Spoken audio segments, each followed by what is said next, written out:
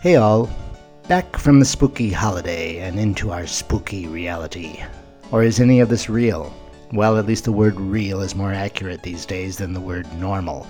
I actually saw a chart, one of those curved charts we're all getting used to seeing, that marked one spot on the y-axis as normal. Wow. Getting back on subject though. What was the subject? Didn't I tell you? Let's do the time warp again. Today is the 27th of October, even though I won't be loading this episode until early November.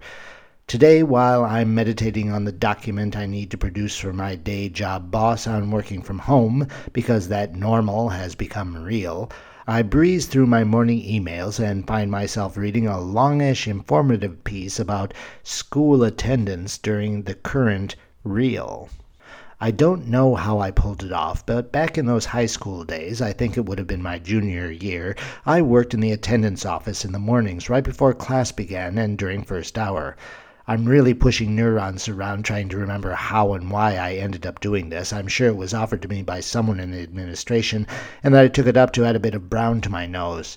It's not a common activity for a high school student, but there I was anyway, from just before first period began through that same first period, sitting in the attendance window attending students. My first job in the morning was to take student absence excuses, evaluate their validity, and fill out a return to class pass. This pass would include the student's name, the date, a general explanation ticked off a list for their absence, a signature by the attendance officer, Mrs. Ungler, not her real name. Mrs. Ungler was always sitting at a desk right behind me, hunched over attendance lists, comparing numbers and dates and the like. I had proven myself trustworthy enough to have been offered the window job, so my evaluation of the excuses was trusted. Mrs. Ungler would usually glance at the name on the pass and scribble her signature. Sometimes, if she associated the name with a memory of a big number, that number only being absences, she would ask to see the excuse note. Otherwise, the note was stamped and stapled to the original copy of the return to class pass to be filed away, the carbon copy handed to the student to later hand to their teachers. All teachers took attendance at the beginning of each period. They would call roll and tick off each absence, making a diagonal line in the box next to the name in the proper date column. If the student arrived tardy, that line would become an X. 15 minutes into the period, the teacher would leave the card in a special slot on the outside of the classroom door. My second job of the morning was to stroll through the entire school collecting those cards. I don't remember a single time when the card was not in that slot. The attendance taking ran like clockwork. Those cards would be taken back to the attendance office, and I would do the first sort, separating the cards with absences and tardies from those with perfect attendance. The latter would be slipped into the teacher's mailbox, while the former would be left for Mrs. Ungler to record in her massive attendance record book. That is what she spent most of her time doing, looking at cards, finding names on lists and recording absences and tardies, summing up those data, and at the end of the day, making a final tally. This entire process was repeated each of the 6 periods of the school day. There were a number of regulations concerning attendance, obvious ones like having a valid excuse for having missed class, usually a signed note from a parent, sometimes but rarely a phone call from that same parent, a doctor's note. Without the excuse, you couldn't get the return to class pass. Without the return to class pass, the teacher would not allow you to attend. Unexcused absences were always reported to parents or guardians, first with a call from Mrs. Ungler, later a call from a vice principal, maybe even a home visit from the truancy officer. I myself had little problems with attendance. I liked school. I liked my classes, my classmates, and my teachers, and felt it important to learn the material being taught in any of those classes. I think I only played hooky once, and it wasn't a rebellious action, but rather because of a temporary high school emotional trauma. After that class, Advanced Placement English, I looked for the teacher and explained what had happened, and she spoke to Mrs. Ungler, and they marked me as tardy for that class, and everything was overlooked. While working the attendance window, a good number of people suddenly wanted to be my friend. I was already pretty popular and well known in my own class of 444 students. I had become the class secretary-treasurer the year before by making a really funny campaign speech, and I was later kind of a class clown and butt of jokes. I got good roles in the school plays and started a 3-year upward climb on the dramatic interpretation of literature forensics league path. But what attracted a lot of people to me my junior year was my access to the return to class form. I only cheated on that form a couple of times, and only for people who I really wanted to like me because I liked them. These were okay kids who probably skipped a class or two for personal reasons that they didn't want to share with their parents. The scribbled note they passed to me, with a wink and a please, combined with the fact that they were not serial hooky players, made it easy for me to fill out the form, give Mrs. Ungler a quick look at the note, and get her signature. I had even identified moments when, according to just how close her nose was to the attendance list, she would sign without lifting her eyes from those lists. How many times have we seen this represented on a screen, be it a big wide screen or that little bluish screen in our living room? An authority figure standing in front of a large blackboard, reading a list of names, each name punctuated by a child saying present or here, or raising his/her hand or standing. Roll call, like the Pledge of Allegiance, was standard procedure in my school days, though I can't remember which one came first. They were like the start button, either to the school day or later the class period. Why, even at university, I think that in many cases professors would keep some kind of attendance. I even took this practice into my own work as an ESL teacher. Even in smaller groups where I could look around the class and count the 4 heads that made up the entire class, I would call out each name and expect a present or a here in return, marking the results on my own attendance chart. In this case, it may have been the ritual, a shared experience across cultures. Kids went through this ritual in their native classes, and doing it again in English helped cement concepts of the familiar with the new. Consequently, I was a little baffled by the report I was reading about how, since schools have had to confront lockdowns or restrictions or safety measures or ventilations or disinfections or downright revolts, besides not being at all ready to represent a support system for alternative ways of educating kids, despite their insistence that the kids had to be educated through their system, they were unprepared for something as simple, as basic, as attendance. And the point is not the rigorous obligation of attending class and recording that attendance for future statistics or individual evaluation and consequences. I feel odd pointing out that the only way a person is going to learn is if that person attends to the learning situation. It doesn't matter if that situation is a traditional classroom with a blackboard and the droning sound of a teacher repeating to-be-tested lists of information, or if it is the quiet correspondence school study of a textbook and doing worksheets at the kitchen table. If the learner is not attending to the situation, the content, the teacher, whatever is involved in the learning situation, there is little chance the learner will learn anything. Gosh, we live in a world with gazillions of so-called smartphones, and it's obvious that those smartphones are a lot smarter than we are. While a massive part of the users of smartphones are usually on one social platform or another, hooked on one silly game or another, using one language learning app or another, it's kind of amazing to me that there has been no correct application of applying assistance to class. Some work has been done on creating platforms for the actual studying, but what about the accountability to attending on those platforms? How hard must it be to register potential students to the platform and then record, with consequences, their use of the platform?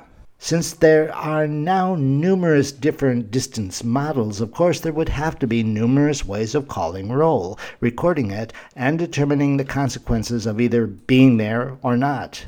Let me take just one example.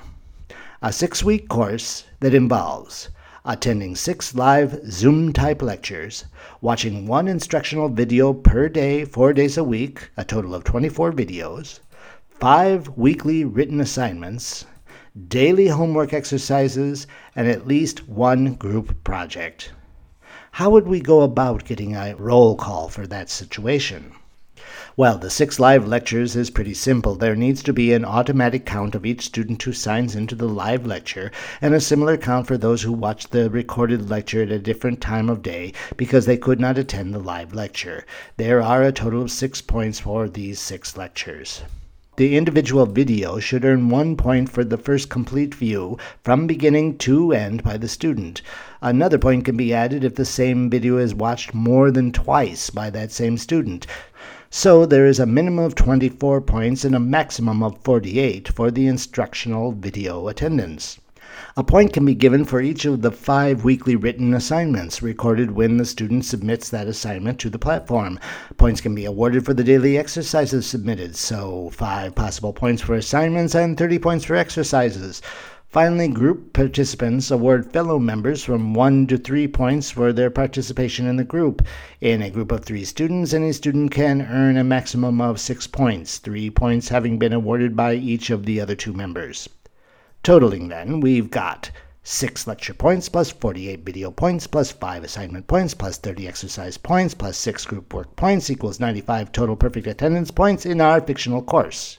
A participation attendance scale can be easily worked from this: 95 to 71 points, excellent attendance; 70 to 46 points, good attendance; 45 to 21 points, average attendance; 20 to 0 points, insufficient attendance. In the overall evaluation of the participation of the student, though, we are trying to modify just what attendance means. And in this case, we are trying to identify if attendance actually means being there, as would be reflected in the live lecture points, or simply paying attention to the material, as in the case of the videos. Students are rewarded with extra points for looking at a video more than twice. Students are rewarded even more by doing all of the exercises than if they have done all of the written assignments. These points represent a programming of students to take responsibility for their own engagement in the distance learning situation. Since the teacher is not there as an authority figure, but rather as an informant, students will need to realize that if they are to learn the subject matter, they will need to attend to much more than simply showing up for a Zoom meeting. They will have to learn to schedule their time to not only attend that meeting, but to look at the content produced by the teacher, participate in the possible group activities, and most importantly, do the practical or theory exercises developed to help them habitualize the material being studied. It's no longer enough to consider attendance the warm body in the place it is expected to be. So, the measurements on which those articles critical of attendance control and distance learning were based on are actually old normal, old reality.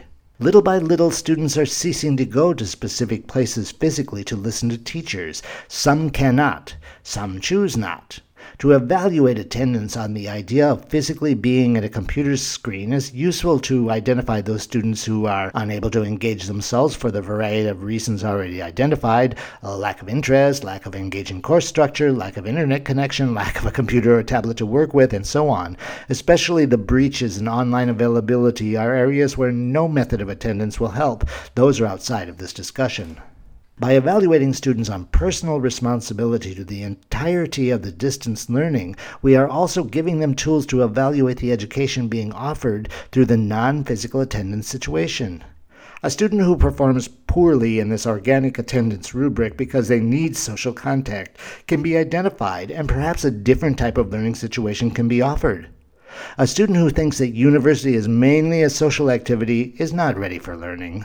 A student who focuses on learning, when learning is the activity, relegating the social aspect to other areas of life, will probably learn to attend to their learning when that is the need, and attend to their social life when a deadly virus is not hiding behind the mask of anyone they may meet.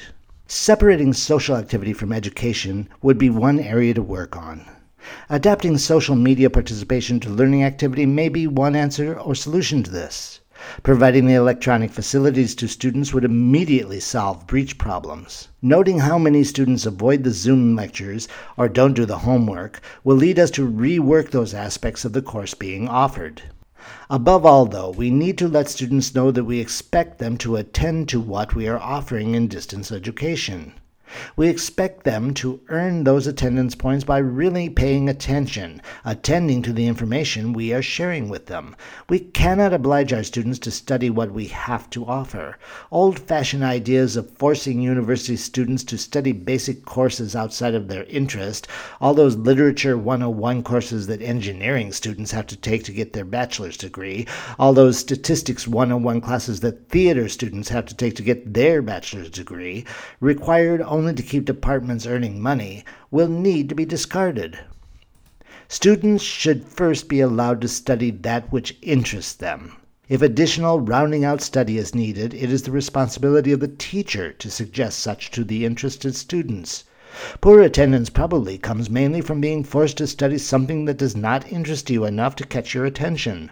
Poor attendance may come from a poorly designed course. Poor attendance may come from a non-vocational teacher. Attendance, though, needs to cease being simply a head count. It needs to become a more complex, holistic observance of the attention each individual student gives to the content, and a constant evolution of that content to maintain that attention, that attendance to what we are teaching. Nice to be back to topics that interest me. Cheers!